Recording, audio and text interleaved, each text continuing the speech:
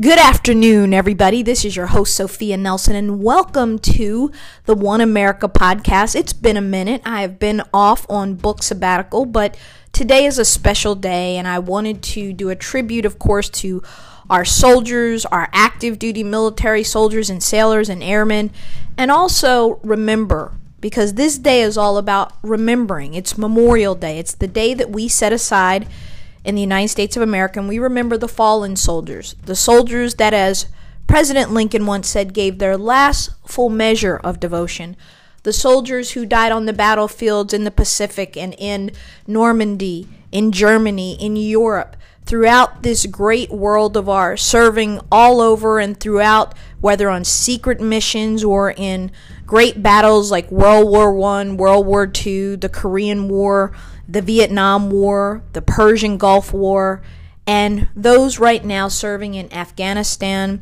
and Iraq. We're thinking of you. We look forward to you all coming home soon, as the president has ordered that the troops be withdrawn. And I know that that's a little bit controversial, but I'm hoping that President Biden sticks with that, because I think that our troops have been through a lot. I personally know men and women who have served not one, not two, but 3 tours of duty.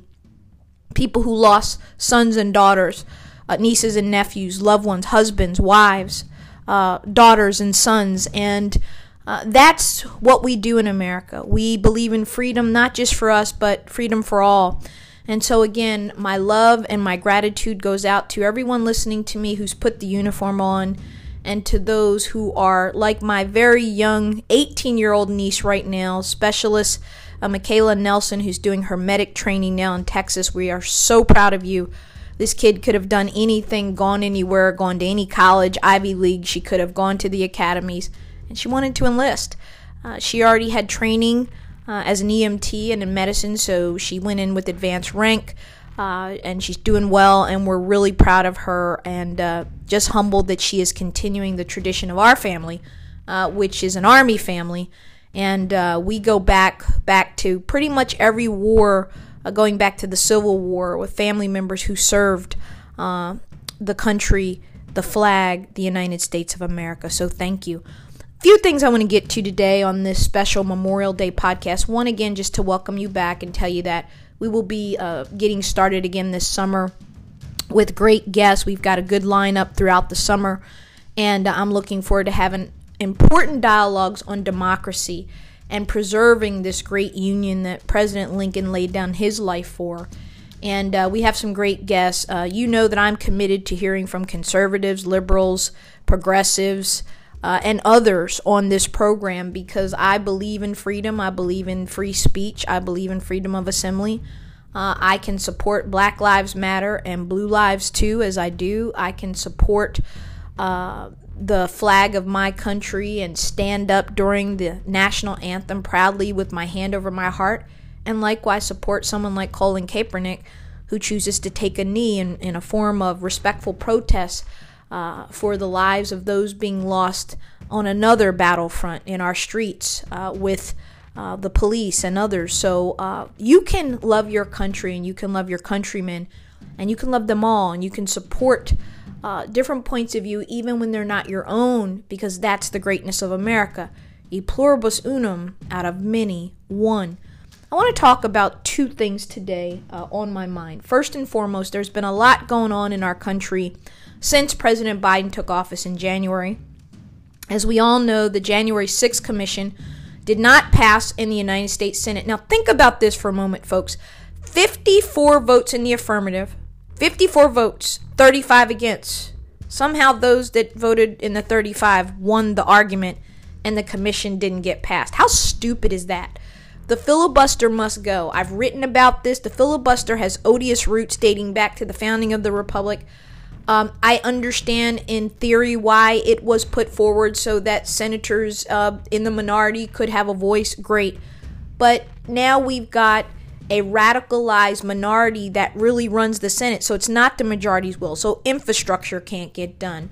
COVID relief bills that needed to be passed in a bipartisan way are having to be passed by partisan vote only.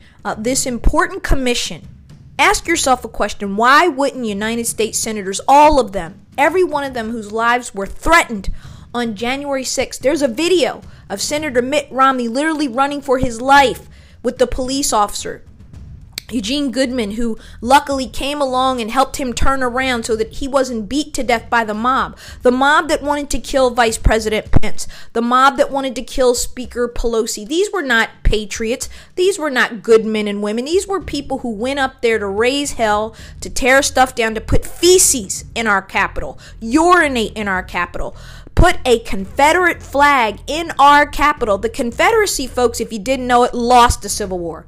The Confederacy was a group of traitors, a group of seditious traitors who lost. And President Lincoln, in my estimation, erred. He showed mercy. I would not have. I would have had them tried and put to death for treason, which is what our Constitution calls for when you rise up. And what happened on January 6th was treason. It was sedition. It was making war and rebellion against the government of the United States in the very cradle of our capital, the cradle of our government, when they were certifying election results, which is a constitutional duty, by the way. It is outlined in the Constitution that the House and the Senate go into a joint session and they confirm the results. We confirm the new president through the Electoral College, and we move on to the inauguration. That did not happen.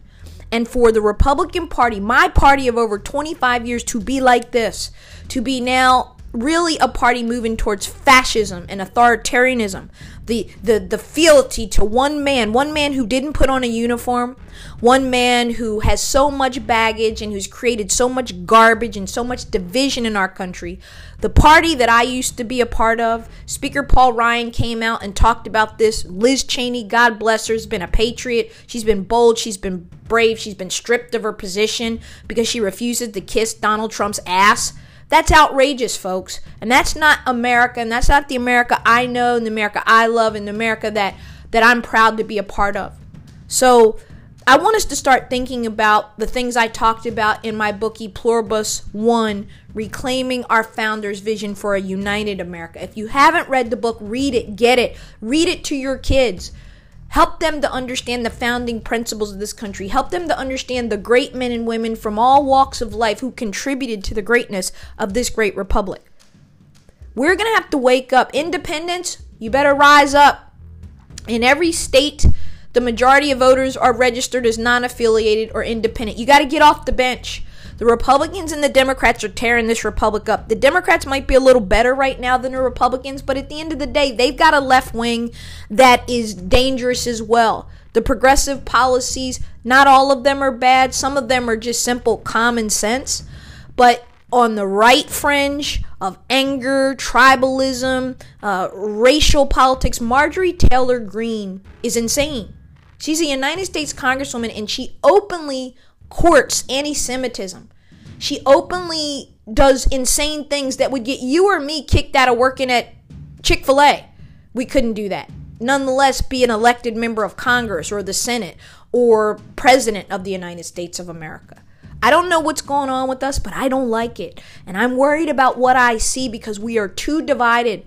And as we begin to explore our history, the truth of our history, today is the second thing I want to talk about is the Tulsa 100 commemoration.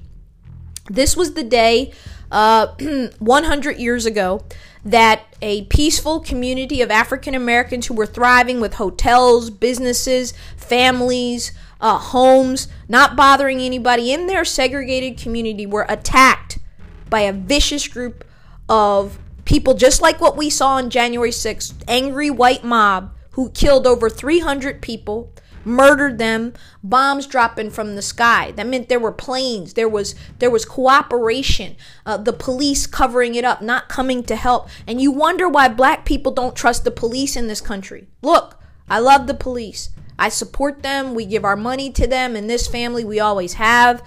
Whenever I can go by and stop and take some coffee, take some donuts, whatever, to just thank them, we do it. We support the police in this family and in this community. However, I'm not a fool. I grew up black in this country every day. I have a black brother, uncles, father, cousins, and not one of them has not been not stopped by the police and harassed. I've had it happen. Bought my first sports car. It was red.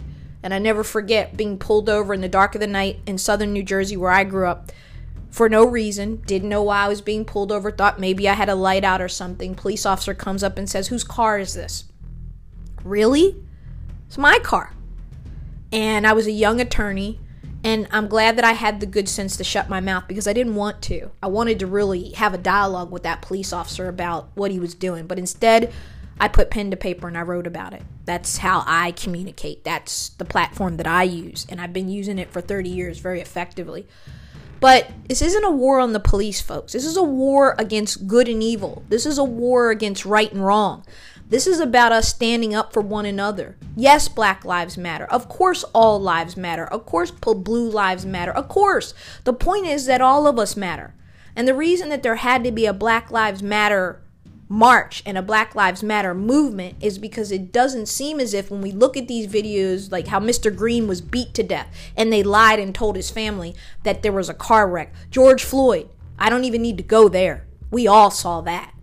This happens again and again and again, and we're told we should comply with violence. We're told we should comply with being beat to death, bludgeoned, murdered, shot. No, we should not comply with that. No one should.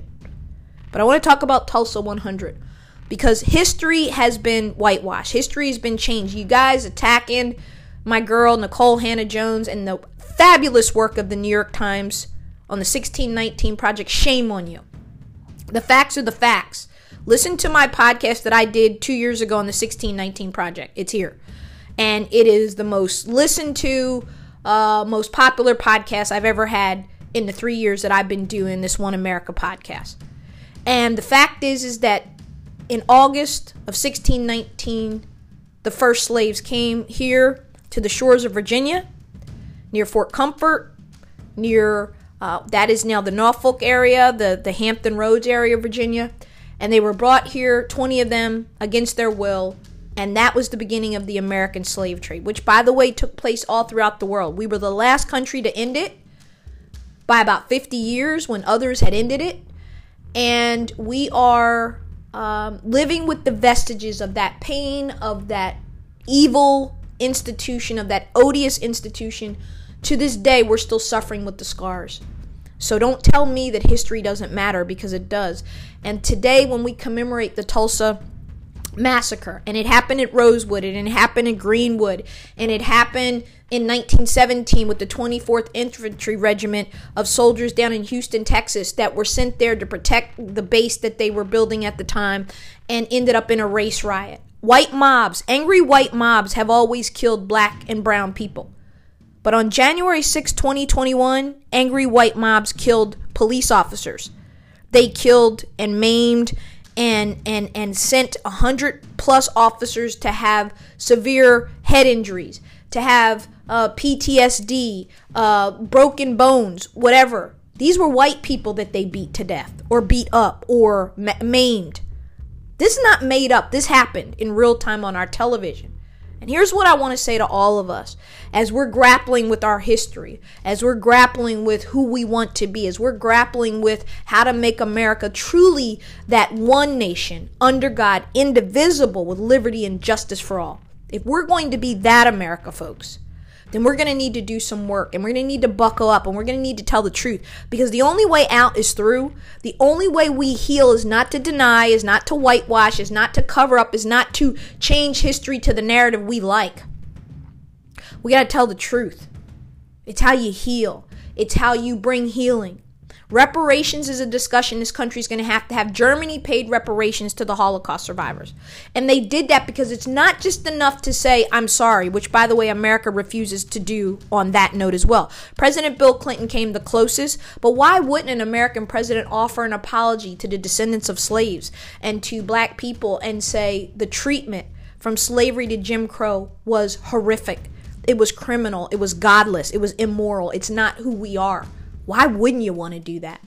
The issue of reparations can be done in the forms of college scholarships, in the forms of enterprise zones, in the forms of all kind of ways to develop communities that didn't get the economic boost that they could have gotten. Communities like Tulsa, where, as the one young woman I saw whose great-grandparents had a hotel chain, they would have been like the Hiltons or like the Marriott. Instead, their hotel was burned to the ground and they were murdered at Tulsa. So there was no family legacy. There was no generational wealth. Something that my white brothers and sisters in this country take for granted. You think that we all have the same experience. We do not. Start reading history, start learning, start understanding that even people like me with all the education I have and all the advantages that you think I have, I don't. I had to go through 10 times as much just to get up to bat and still be told no, still be disrespected, still be called the N-word, still be talked down to. As a black woman, a woman of color, not paid the same, in fact, paid less than white men, paid less than white women, paid less than black men. It goes on and on and on. Race is a serious problem that we've got to confront in our country. And on this day, on Memorial Day, I want us to think about the soldiers that fought on the battlefield in every war, going back to Crispus Attucks in the Revolutionary War, the first black man to die in the Revolutionary War. In fact, the first man to die. He took up arms to defend the colonies, as many slaves did, the same in the Civil War, the same in every war dating right to now in Afghanistan in the fields of far. We love our country. We've served this country. I have a picture of my maternal grandfather up on my Twitter feed today with his World War II uniform. He's all of 17 years old. He's in the colored regiment that's overseas in the Pacific. He's serving there. Then he's serving in Korea. Then he serves in Vietnam as an NCO. My grandfather was a patriot. He grew up in the segregated South of Alabama. He saw men lynched. He told me about it. He saw horrors. He never went back home ever again after he left. Ever again. Not even seeing his own sister and family, which was hard. But that's how scarred he was by racism and the hatefulness that he grew up in the segregated Deep South. Segregated Deep South in Alabama. And so this is real to my family. It's real to me. It's real to tens of millions of people that live here. And I am yet still an optimist. I am yet still optimistic that we can come together, that we will get past this horrible moment of lies and misinformation and lack of patriotism and lack of bipartisanship, and that we will forge a better path forward for our kids, our grandkids, our nieces, and our nephews. That is my hope on this Memorial Day 2021 for America. And my prayer is that we will stop and see each other as human beings, and that we will treat each other kinder and better and gentler as we all deserve, because we're God's children, all of us, no matter our religion, our race, our creed, our gender. I love this country. It is the best country on earth, and while it challenges me at times and it concerns me at times, I wouldn't want to be any other place on earth, and I wouldn't want to be anybody else but an American. I hope you feel the same. We have a country worth fighting for. We have a government worth fighting for. It's time for men and women to rise up. And as Teddy Roosevelt said so aptly in the arena speech, if you have not read it, read it today. Read it out loud to your children, where he calls us to have the courage to get into the arena. Whether you win or lose doesn't matter. When you're an American, you try and you strive and you do. And as President Lincoln talked about in the great Gettysburg Address, as he is standing on the battlefield where the loss is incalculable and both sides have suffered immensely in this great Civil War, and at the end, one of the last lines says, "And that government of the people, by the people, for the people, shall not perish from the earth." He spoke those words in November of 1863. We are now 160 plus years forward. And this union still stands, but it will not long stand if we continue to abuse one another, be hateful to one another, be unkind to one another, attack one another, not give each other the benefit of the doubt, not respect one another's free will and free speech as outlined by our forebears in the Constitution.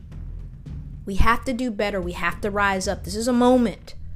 This is a pro-democracy moment where we rise up in favor of what is right, and we have respectful disagreement, and we find bipartisanship where we can, and we're honest brokers of peace and goodness. and American values. God bless you, God keep you, and God bless the United States of America.